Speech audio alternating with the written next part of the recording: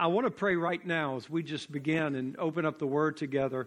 I want to ask you if you would just pray this. There was a situation in the Bible where a man was facing a great need in his life, and he came to Jesus, and he was asking the Lord to help him. And the Lord said that if you can believe, all things are possible to those that believe. And he said, Lord, I believe, but help my unbelief.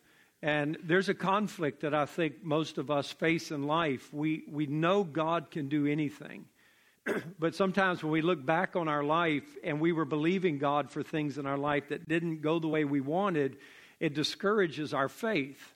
And God never does anything to discourage our faith. Everything He's doing is to increase our faith and to strengthen our faith in Him. And to be honest, I would probably say that a lot of our faith at sometimes is presumption rather than faith. Faith comes by hearing, and hearing by the Word of God. And there's a lot of times we go to God and tell Him what we want. But I just feel strongly, and Tanya had felt this from the Lord, that I wanted to share on her behalf, that there's somebody here that just needs to pray that. Lord, I believe, but help my unbelief. And if that's you, I just want to extend this opportunity. We're all going to pray. If that's you, just pray that for yourself right now. That your faith may seem under attack. You do believe God. You believe God can do anything. You just don't have a strong faith right now that He's going to do some of these things for you. But He will. He will help your unbelief. Praise God that He'll do that, right? So let's pray. Please, let's pray. Just all over this room. Pray for those that are around you. You have no idea what they might be going through, the situations that they might be in. We want to pray for Jonathan and Gabriella and their baby. We want to pray for those that are needing work and looking for jobs, that are in some financial needs in their life. So, Father, we thank you in the name of Jesus that we can come to you, God, with every need, that we can cast our cares upon you because you care for us. We're very desperate for you, Lord. We need you and we love you, God. And we thank you for the opportunity that you give us to pray. And that through you, through your name, through your blood, we can come right to the Father in heaven and we can talk to you. We don't have to fear being rejected or thrown out. When we lack wisdom, we can ask you for it and you will give that to us. We need faith. We need you to speak to us, Lord. And Lord, I pray for us that you will help our unbelief. We do believe you. We know, we're confident in your ability.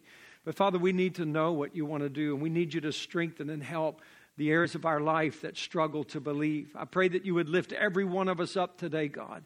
I pray that you would bring life and salvation into our hearts, Father, that you would cause your people to rejoice, that, Lord, we would take advantage of this incredible hour that we live in, to be such a great witness for you in the earth today. We ask it all in Jesus' name. Amen. I want you to turn with me in your Bibles to John 14.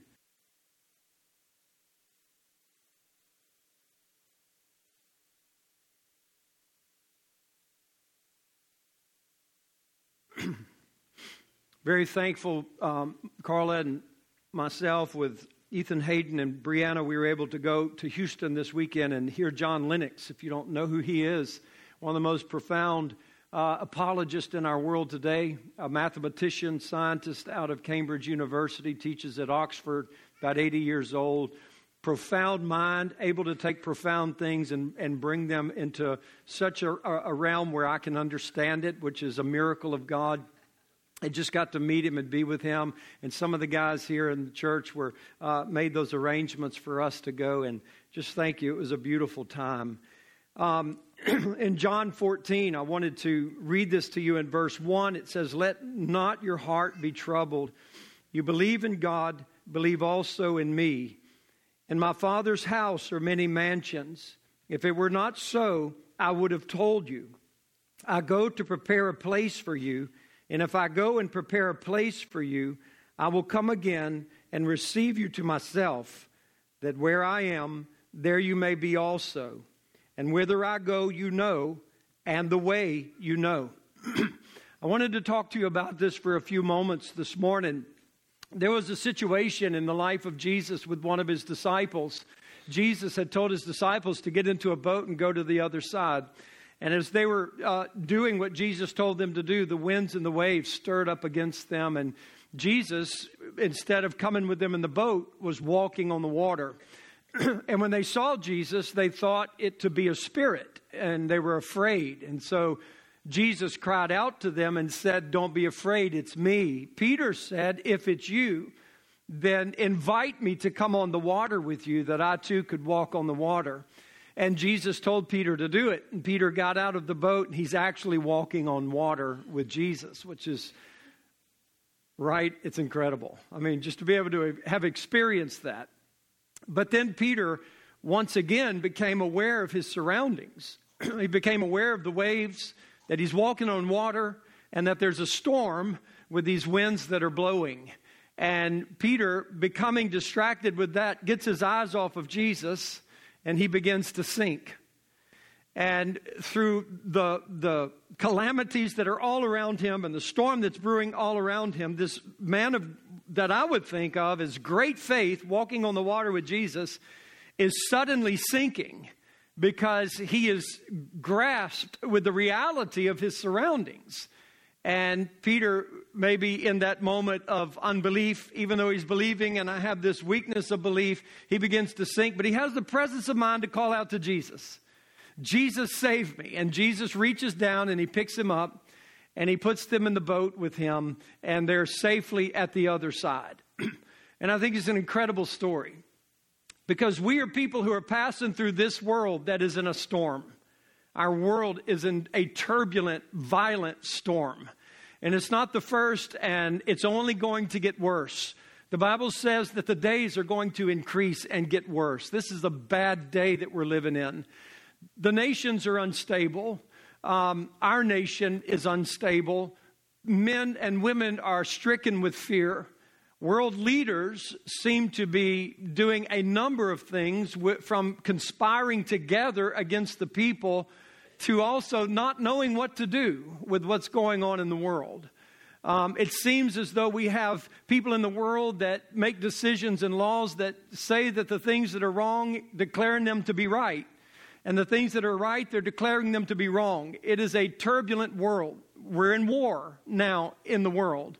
This war, we pray, will not increase. We pray that it would be pacified. We pray that it would settle again, and come back tonight in our prayer meeting and pray with us about that, because we want to see this happen in the world right now. But our world is at war, and it could go into a greater conflict. It could end up in perhaps a world conflict, because the nations are that heated right now with instability and anger towards one another. And with the weakness of America right now, this is an opportune time for other nations to make a move, if they intend to make a move at all. This is a great moment for them to do that, and they know that. Our country announces that in a lot of the Senate hearings that anybody can watch.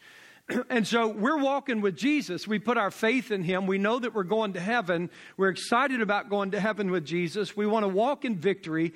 But sometimes we become very aware of our surroundings. We become very aware of this world, and we begin to sink. We begin to sink in the reality of what's going on. We lose sight of it. We begin to wonder, what's the hope of this? What's the reason to go on? And we just sink, and we have the presence of mind to cry out to Jesus. And praise the Lord, Jesus lifts us up. You know what I'm talking about, because he's lifted you up many times. Many times in your life you said, you know what, I can't get through this. Jesus has brought me through things in my past, but this is it. I'm done. I can't go on any further. God said, I won't allow you to be tempted above what you're able to bear. Well, this is my limit, Jesus. I can't bear anymore, and you don't seem to be helping me. And all of a sudden, God does something, and he lifts us up, and he gives us the ability to go on. Praise God. And so what I wanted to do today is I wanted to talk about this with you. I wanted to talk about a great joy in a troubled world. And in John 14, Jesus tells us very clearly, he said, don't let your heart be troubled. And the word troubled there means roiled, R-O-I-L-E-D, roiled. And I didn't know what that meant until I looked it up and I had to read it. So I was reading this, and while I was reading it, it means to stir up or to agitate. It means to stir up in such a way that the sediment that is beneath begins to muddy the water. And then I knew exactly what this meant. It's like when I play golf and I lose a golf ball in the pond. And so I got a ball grabber in my bag. And so when I lose a golf ball in the pond, I go and I walk alongside the pond and I say, well, there's my ball. And I reach the grabber down into the pond and I hit mud. And as soon as I hit the mud, it's just muddy. It's foggy with the stirring of the mud. I can't see the ball anymore. So you're just kind of like trying to feel around to feel the ball, where it is. And Jesus is saying that's kind of like what roiled means. It means that the world is all around you in a state of conflict. It can easily be stirred up. Your heart can easily be stirred up. But Jesus said, let not your heart be troubled. And Jesus is telling us there that God has given you the ability to watch over your heart. Proverbs says, guard your heart, for out of it are the issues of life. And so we need to understand that I don't need to go around in life saying that this has troubled my heart, or that has troubled my heart, or they have troubled my heart, or this causes my heart to fear. Jesus said, let not your heart be troubled. I don't have to let you trouble my heart. I don't have to let what's going on in the Middle East trouble my heart.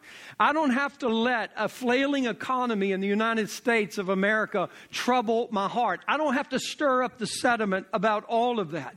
And Jesus kind of says this to me. He said, you believe in God, believe also in me. In my Father's house are many mansions. And so Jesus is giving me the assurance that, Lee, there's going to be a lot in this world that you live in that has the potential of roiling your heart, of muddying your ability to see clearly, of causing you to understand that there are things there, but you don't know how to find them because you can't see them because you allowed your heart to be disturbed. I want you to understand that you believe in God and you need to believe that I've come from God. And I'm going back to God, and I'm going to my Father's house, and I'm going to my Father's house to prepare a place for you so that where I am, there you will be also. In other words, that this world is troubled. You don't need it to trouble you. You're going to a world that is not troubled. You're going to a world that is not disturbed. You're going to a world that is in perfect peace. You're going to a world that God says is paradise. He describes it as heaven. And it is a wonderful place to be. And oftentimes, and I read this in church history, Fox's Book of Martyrs, I read it in the New Testament when the Apostle Paul and Peter and John are writing, that they're all encouraging us who are suffering, especially like in Hebrews chapter 10, when we're suffering, don't throw your confidence away. There's a great recompense of reward that's coming. We're going home. We're going to heaven. We're going to the Father's house. Jesus has assured us of this. So don't roil your heart. Sometimes just let the golf ball go, all right? And just keep on going with what you've got to do. And sometimes we just have to let some of these things go. The storms that are blowing and the waves that are hitting against me and my reasoning that's saying it's not logical or reasonable or possible for a man to walk on the water, and I begin to sink. It's not possible for us to make it through this. This world hates God. This world hates Christians. This world is going to persecute us more. It's going to be a more hostile place to live. This generation and this culture is getting further and further and further from God. It's a world that has gone after the Antichrist mind. I'm going to tell you something. That roils my heart. It roils my heart. And what I need to be able to understand for my heart to be settled is that Jesus Christ is God. And I get to believe in God. And I get to believe in Jesus Christ as God. And I get to believe in the eternal home that He has promised me. And God is going to get me through this life. And it is a beautiful assurance to my life of what God does. So I read it again in verse 3. And if I go and prepare a place for you, I will come again and receive you to myself, that where I am, there you may be also. And I love that. Verse 1, let not your heart be troubled. And in order for that to happen, you have to believe all this. You have to believe it. Now, Jesus closes this thought of verse 1 at the end of this chapter, and I want you to notice it in verse 27. Jesus again talks about our heart, and He says, peace I leave with you. My peace I give to you. Not as the world gives, give I unto you.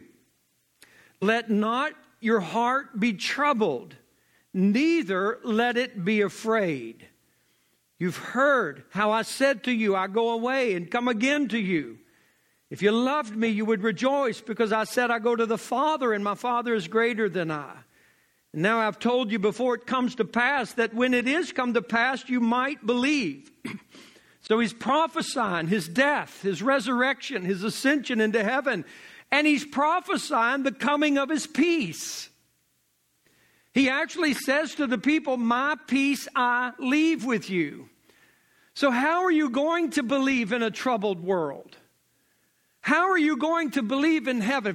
I would say this for a lot of people in the church today, heaven is pie in the sky. For a lot of Christians today, heaven is a hope, but it means absolutely nothing for you today. You hope that it is what it's going to be. You hope you get there when you die. But to the believers in the New Covenant pages of the Bible, heaven was a tangible reality because of the peace that Jesus Christ left with his disciples.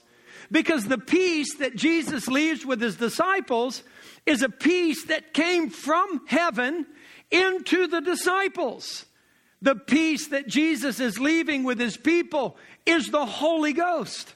And he said, I'm prophesying this to you. I'm prophesying my death. I'm prophesying my resurrection. I'm prophesying my ascension. And I'm prophesying the coming of the Holy Ghost. So don't let your heart be troubled, because I'm talking to you about a heaven that is absolutely real to me. But the Holy Ghost is going to come into your heart, and this Holy Ghost is going to deliver you from fear, and he's going to give you peace, and you're not going to be a timid person, and you're not going to be roiled by the things that are going on in the world, and you're going to be different from everybody in it. In the world you shall have tribulation, but be of good cheer. I have overcome the world. And so whatever it is that the world is going through, we as Christians go through it differently because we're living in a different faith. And there's actually somebody that's living in our heart, and that somebody is the Holy Spirit. Now, I wish with all of my heart that I could get into your heart and I could do a work in your heart and let you understand this peace and let you understand this confidence and this boldness that the Holy Spirit will give to every one of us. I can't do that.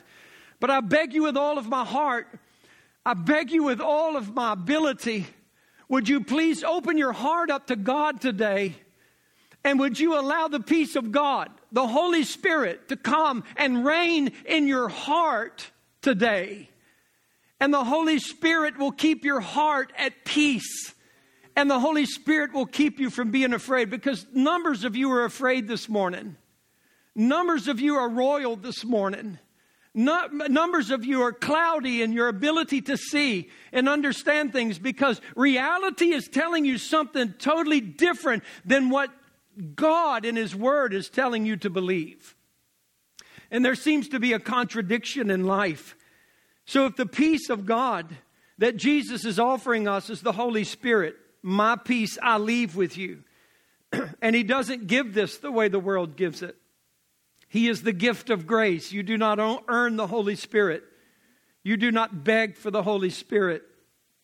I have said this so many times, I believe it with all of my heart, that the Holy Spirit filling, the Holy Spirit baptism is absolutely the easiest thing that you could ever receive in your life as a believer. Religion has made this so difficult to receive. The lack of faith has made Him so difficult to receive. And maybe that's the word, Tanya. I believe, but help my unbelief. There might be people here that believe in a baptism in the Holy Spirit, but you have not received yet, and you feel like it's this mountain that you've got to climb, and that's the reason you haven't received Him. He's the gift of grace. He's not the gift of your works. You don't earn Him. You don't get Him through merit. You don't get Him by degrees and intellectualism. You get Him because you're desperate for God. I want the Holy Spirit because I want Jesus. I want the Holy Spirit because I want to know Jesus. I want to love Jesus more. I want to understand the love of God more in my life. And I believe when the passion is just that simple, that I'm just this little child telling God I can't make it through this world without the Holy Ghost, it's done. I believe He gives the Holy Spirit to me. I believe He fills me with the Holy Spirit. I believe being filled with the Holy Spirit is one of the easiest things that we could ever do as Christians. But the fact of the matter is, it's amazing how many of us want to be biblical Christians, but we won't be. The Bible says in Ephesians chapter 5, as I have repeated and I will to the day I die, I will tell you that if you want to be filled with the Holy Spirit, it's not some mysterious exercise. You don't have to go on some 2-week retreat. You don't have to go on a 2-day fast. You don't have to go hibernate in some kind of Tibetan mountain or hut or whatever it might be. You don't have to go to a silent retreat. All you have to do is open up Ephesians chapter 5 where it says, don't be drunk with wine where it is excess, but be filled with the Holy Spirit, speaking to yourselves in psalms and hymns and spiritual songs, singing and making melody in your heart, because sometimes you're not doing it in your heart yet. You're singing with your mouth. You're singing with your intellect. You keep on talking to yourself about God, riding in your car. God, you are great. God, there's nobody like you. God, you are merciful. God, you are splendid. God, you're my God. You're my shepherd. You're my Prince of Peace. You're my refuge that I run to. And you just start singing to God, Jesus, I love you. And you're just singing in your car, and all of a sudden it all moves from your head to your heart, and your heart is happy, and the wells are opened up, and you're praising God, and God has filled you with the Holy Ghost. And oftentimes you have to pull off on the side of the road because the tears are streaming down. God is so real. There's this encounter now that God is having with you and you are having with God. But Christians don't do that. We don't do it. But you can. And so let not your heart be roiled. Let not your heart be troubled. Receive the peace of God, the Holy Ghost, and be filled with the Holy Ghost. And you don't have to let your heart be troubled anymore. Your heart can be at peace now. Glorious peace. Glorify God. Romans chapter 1 says this that I've talked to, and I'm just going to quote it, but Paul says in Romans chapter 1, he says, when they knew God, they didn't glorify Him as God, and neither were they thankful. And it says that they became vain in their imaginations and their foolish heart was darkened. It's kind of like me reaching for the golf ball with my ball grabber. And instead of picking up the ball, I hit the mud. And I can't see. My heart becomes darkened. My eyes became dark. I couldn't see the golf ball anymore. And I go through my life and I'm not glorifying God and I'm not thanking God. I was with some people this week or last week, and we were just talking about life and talking about work. And, you know, sometimes not every day is something you really enjoy doing. And I said, it's true. You know what we need to do, though? Every time we get in our cars and we're driving to work or wherever we're going, we just need to begin to list off all the things we're thankful for. God, I'm thankful that I have a job. I'm thankful that I have a job that's paying my bills. Lord, I thank you that I have a family that's with me. I thank you that I have a church, God, that I get to serve you in, that I get to minister in. I thank you that I have people around my life that love me. And all of a sudden, instead of like, man, I got this little splinter in my finger. Good night. You know, and all it, man. And I'm so obsessed with this finger, and I got to get to work because I got to look. My whole body's fine, but I got this little splinter in my finger, and this is just the only thing I think about. You know, is just I got to get this splinter out of my finger. That's what it is when we're negative. We just think about the few things that we don't like about our jobs. We think about the few things we don't like about our life. We begin to imagine, oh, if I had this and I had that, if just these two things happened for me, I'd be the happiest person on the world. No, you're not. Because there's nothing in life that's going to be your contentment than Jesus Christ. So, God, I got a splinter in my finger and I hate it, Lord, and I need to get it out. But thank you, God, that I feel good. My kidneys don't hurt. My heart seems to be working well. I can see, God, and I'm breathing. And, God, I just thank you for the health that you've given me. And, you know, this splinter's good. We're gonna get that out. It's no problem. We're going to get through that. But when we're negative and all we do is see this thing that's the problem in our life, guys, be thankful. Go through life being thankful. David said in Psalms 103, he said, bless the Lord, O my soul, and all that is within me. Bless his holy name. And remember all of his benefits. And then David starts listing them. And he heals all my diseases. He forgives me of all my sins. He delivers me. He fights for me. He cares for me. He hears me when I pray. He talks to me. And all of a sudden, David's heart is down. And David would even say this sometimes because he knows what it's like to have a splinter in his finger. And maybe David's riding his chariot to work, you know, and he says like, why are you so downcast, oh my soul? Why are you so down? What in the world are you doing so down and so depressed? He's facing reality. I am down. My soul is downcast. But wait a minute. The lifting up of my soul is not by me. Why are you so downcast, O my soul? Put your hope in God, who is the lifter of your countenance. I don't have to be like this. But Paul said in Romans chapter 1, when those of you guys that know God and you don't glorify God and give thanks to God, he says your minds become vain and your hearts become darkened. You have a roiled heart. And now it's troubled when it didn't have to be. And that's another thing. Learn to praise God all the time. When you get to heaven, you're going to praise God all the time. It's not the only thing you're going to do, but it's going to be something you do all the time. You're going to be praising God. You're going to be praising the Lamb. You're going to be walking by the throne. Oh, worthy is the Lamb. Worthy is the Lamb that was slain. Jesus is going to send you on a mission in His kingdom to go do something in this city or this state. And you're just going to be going, worthy is the Lamb. Glory to God. I'm on a mission for Jesus in the earth, in that eternal kingdom. It's just going to be glorious as we're praising. So do it on earth. Do it. You're supposed to be different. This is the attractiveness of our witness. It's not just simply the fact, can I tell you about Jesus and I'm the most depressed person in the world? Don't you want what I have? No, I don't think so. You know?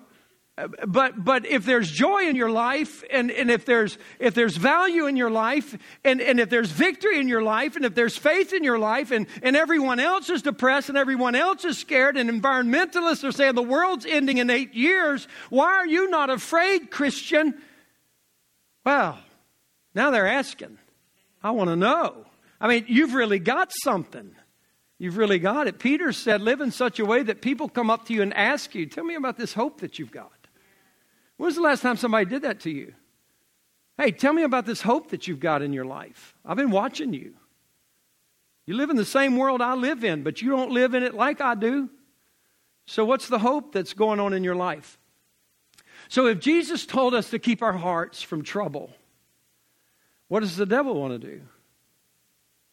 He wants to trouble your heart. He wants to trouble your life. He wants to give you very real things to make it trouble. I want you to turn to 2 Corinthians chapter 1. While you're turning there, I wanted to read this scripture to you in Romans 15:13.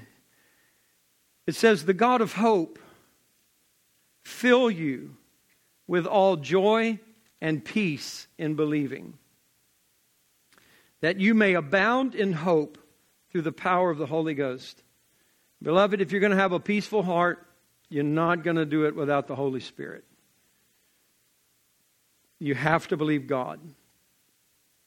I want to read something to you in 2 Corinthians chapter 1. It should be something that we're all praying to be anointed for. It should be the desire of ministry. And he says this in verse 19. Or even verse 18. But as God is true, our word toward you was not yea and nay. For the Son of God, Jesus Christ, who was preached among you by us, even by me and Silvanus and Timothy, was not yes and no, but in him was yes. For all the promises of God in him are yes, and in him amen, unto the glory of God by us. Now, he which establishes us with you in Christ and has anointed us is God, who has also sealed us and given the earnest of the Spirit in our hearts. That's what I've been telling you all day. Moreover, I call God for a record upon my soul, that to spare you I came not as yet to Corinth. Not for that we have dominion over your faith, but we are helpers of your joy. For by faith you stand. I determined this within myself, that I would not come to you in heaviness, which is grief and sorrow. For if I make you sorry, who is he that makes me glad? Those of you that I made sorry? I wrote this same to you, lest when I came I should have sorrow from them of whom I ought to rejoice, having confidence in you all, that my joy is the joy of you all. You should pray for that ministry. God, give me a ministry. Give me an anointing that helps other people be joyful. give me a ministry that helps the joy of other believers. Because Paul tacks on to this in verse 24 of chapter 1, by faith you stand. And then he said in Romans 15:13, he said that you would have joy and peace in believing. So there is a relationship between joy and faith. And when your joy is strong, your faith is strong. Just look back in your life, you know it to be true. And so Paul says, I want to help your joy. He goes into chapter 3 of 2 Corinthians and he says this in verse 6. He has made us able ministers of the New Testament, not of the letter, but of the Spirit. For the letter kills, but the Spirit gives life. He has made us able ministers of the New Testament. And that's why I say this should be our desire and our prayer. God, make me a minister of the new covenant. Make me a minister of the Spirit that brings life and not death.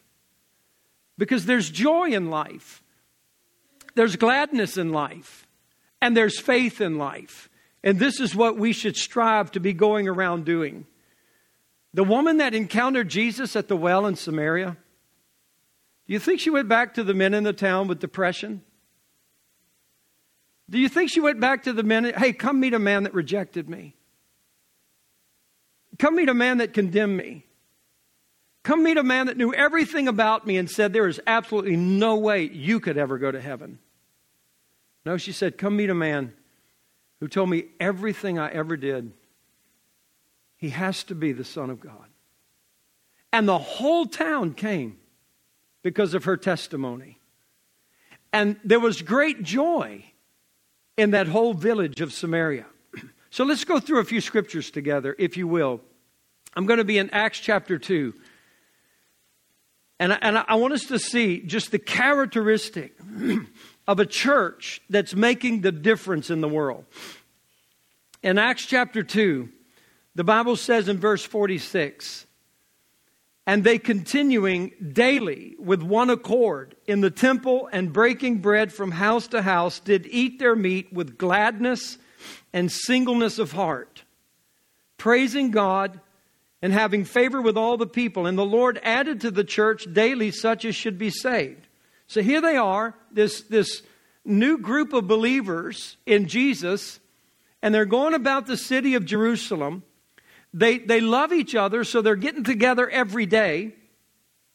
They're having fellowship together. They're going from house to house. They're eating their meat with gladness and singleness of heart. Politics has not entered the church yet. Denominationalism has not entered the church yet. Religionism has not entered the church yet. It's just a group of people so grateful that Jesus is alive and they have been forgiven of their sins. And the Holy Spirit has come upon them.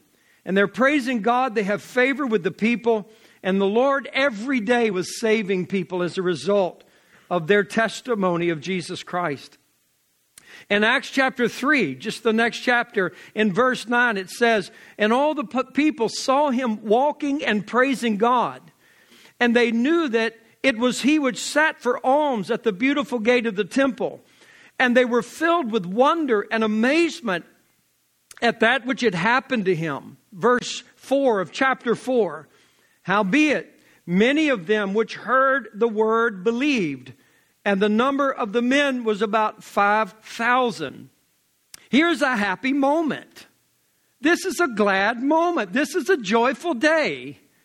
Here is a man who has been crippled all of his life, sitting at the temple begging. On this particular day, disciples show up who have Jesus. They don't have money, but you don't need money to make people happy. You need Jesus.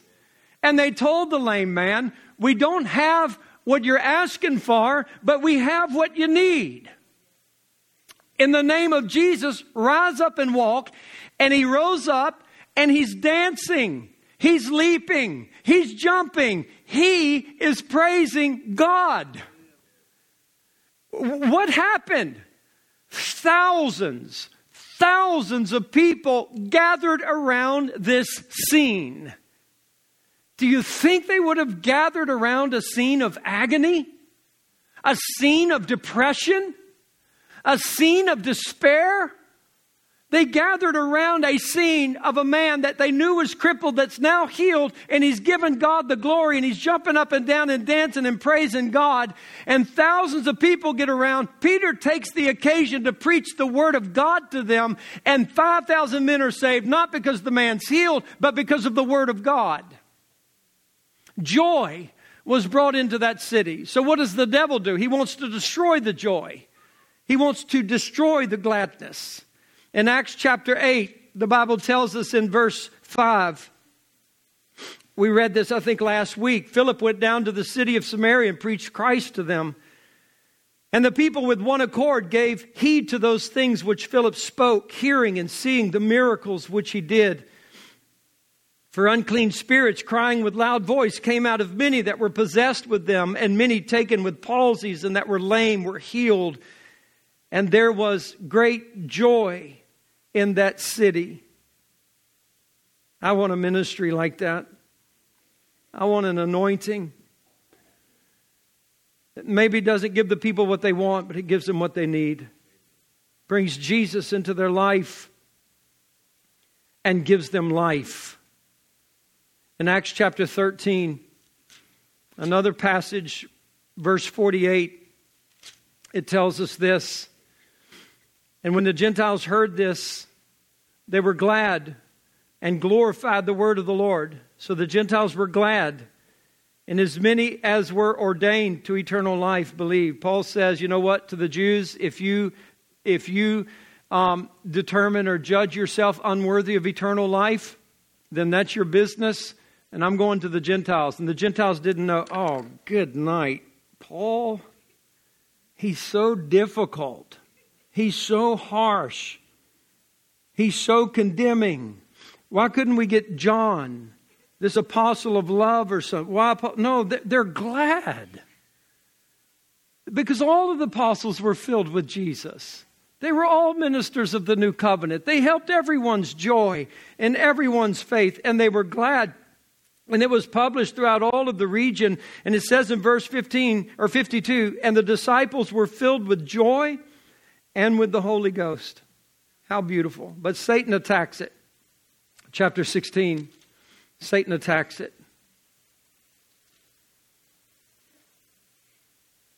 As he always does, he uses the religious to attack it.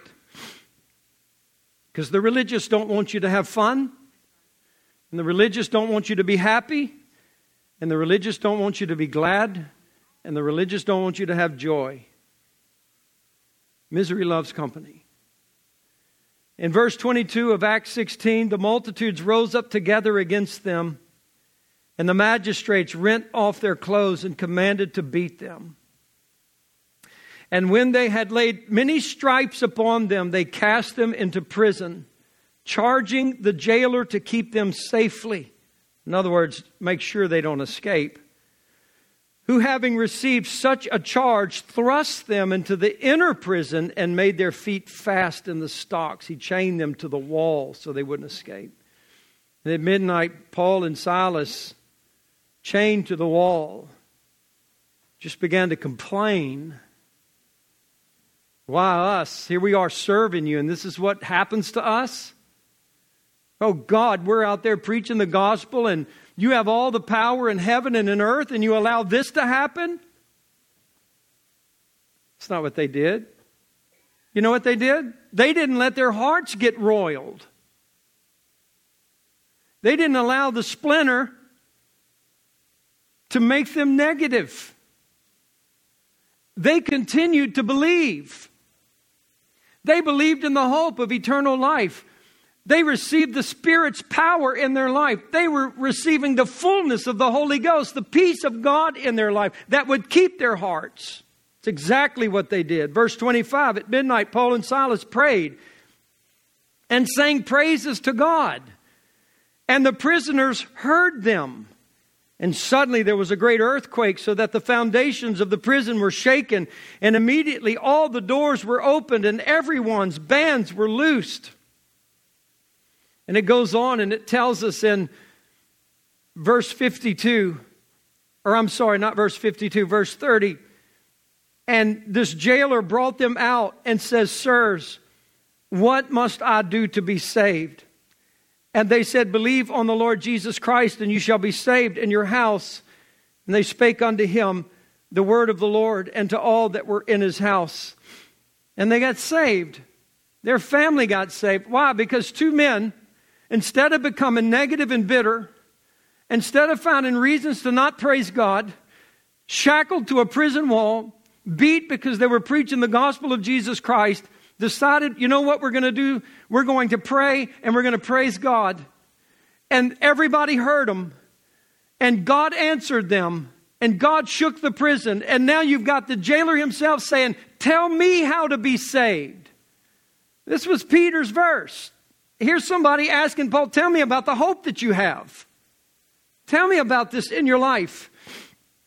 In Acts chapter 4, verse 17, I'm just going to read one more scripture after this. In Acts 4:17, after these 5,000 men get saved, and this man is healed, and there's this stirring within the city. The religious people can't take this. So they didn't want this to spread any further in verse 17. So they straitly threatened them that they speak from now on to no man in the name of Jesus. And they called them and commanded them not to speak at all nor teach in the name of Jesus. Peter and John say that whether it's right in the sight of God to hearken to you more than God, you judge it. But we can only speak what we've seen and heard. So they leave that place of torture and whippings, and they go to a prayer meeting.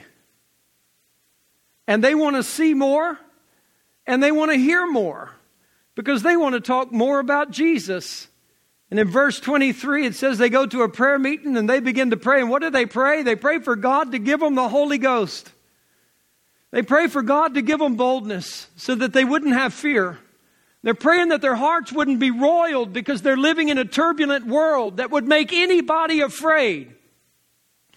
And they know that the solution to a troubled heart is that they believe in God and they have the power of the Holy Spirit. And bless God, the Holy Spirit came and He shook the building and He filled them with His Spirit. And they went out and they did more miracles for God. Because they were praising God. They were rejoicing and they were happy in the Lord. All of these beautiful things that were taking place. So I want to conclude, if you will, with Psalm 126. And I would like every one of you to read this with me. Our world needs Jesus, but they need to see Him as much as they hear about Him. This is a beautiful psalm, and I just want you to read it with me. Psalm 126, when the Lord turned again the captivity of Zion, we were like them that dream. God turned our captivity. Perhaps this morning, God may turn some of you from a place of captivity. Maybe a limited faith. Maybe you don't have a joyful life. Maybe you don't have gladness in the Lord. And God wants to take you out of that captivity of oppression. Because when God takes you out of your captivity, then was our mouth filled with laughter and our tongue with singing. Isn't that beautiful? When God took me out of the bonds of my affliction, when God opened up my prison door, which was the anointing of Jesus in Luke 4. The Spirit of the Lord is upon me to set at liberty those that are captives. My lips were filled with laughter and my tongue with singing. I just would imagine that's a happy person. Would you? That's a happy person. They're joyful.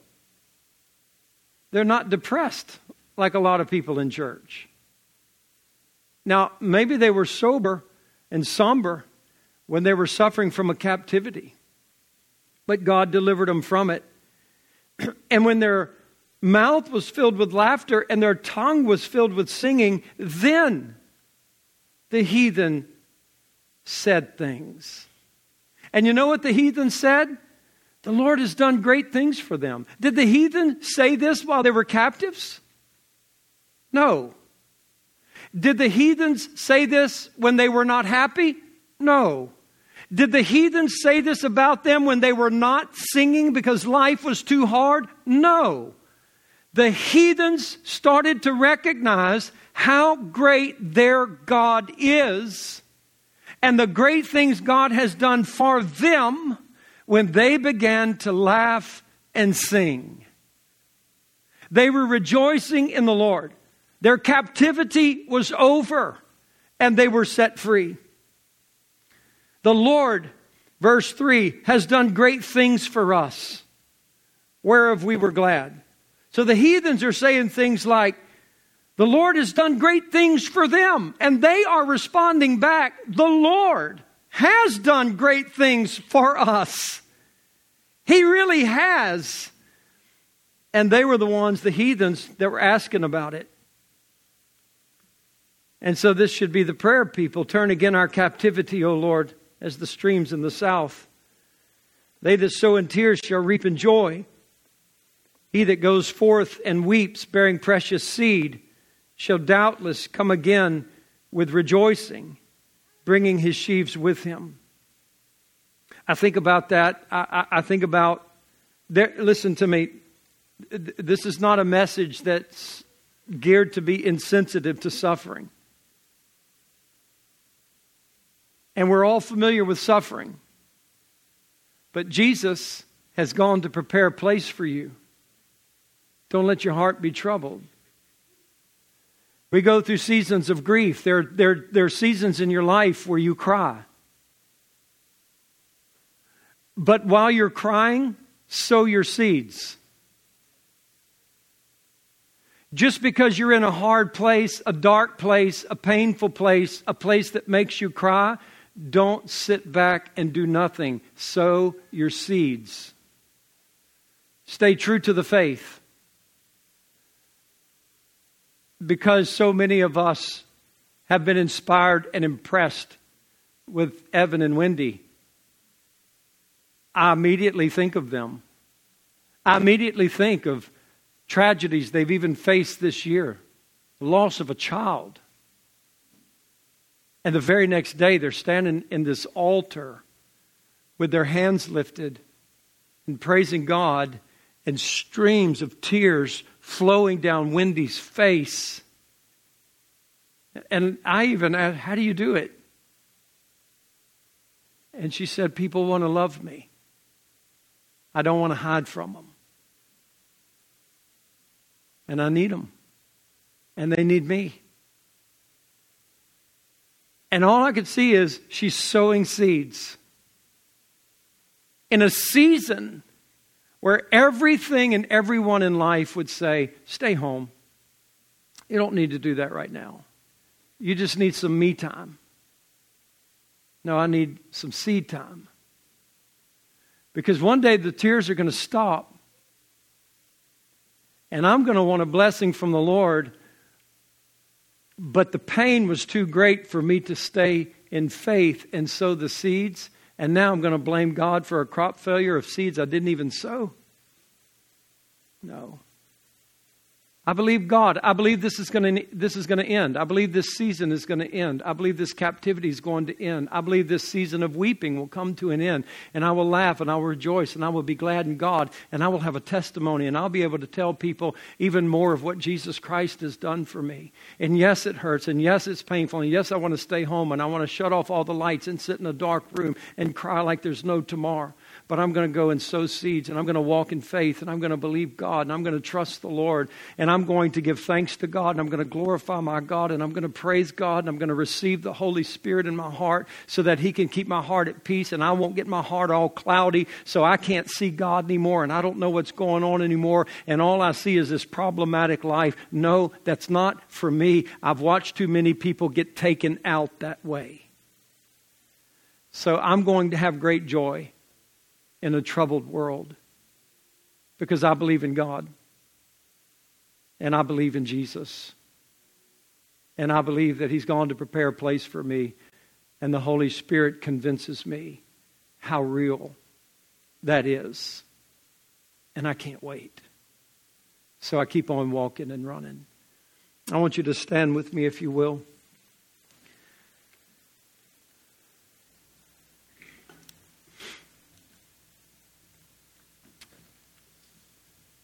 Just, if you will, just listen to me for a moment.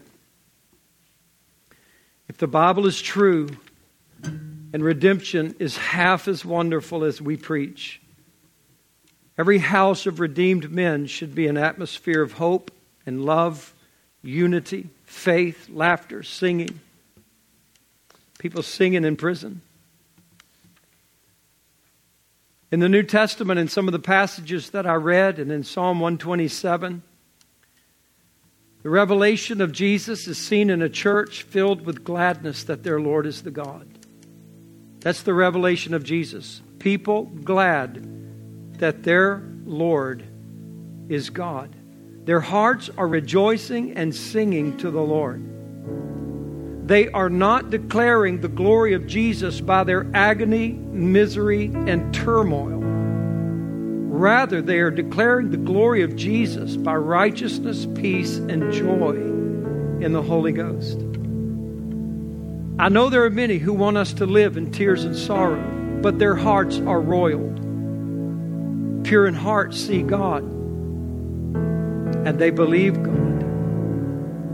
And I believe that the revival that we long for is delayed because so many can't seem to get out of a spirit of remorse and accept the spirit of joy and gladness.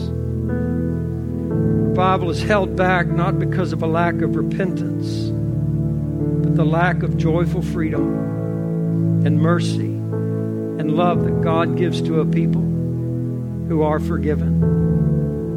In the book of Acts, the believers were so happy in Jesus that they continued. Not with deep repentance and sorrow, but with praise and gladness and favor. And it's as though the words of Jesus have been changed. That all the men will know you're my disciples by your agony, your constant tears, your wailing over your shortcomings. Instead of all men will know you're my disciples by your love for one another.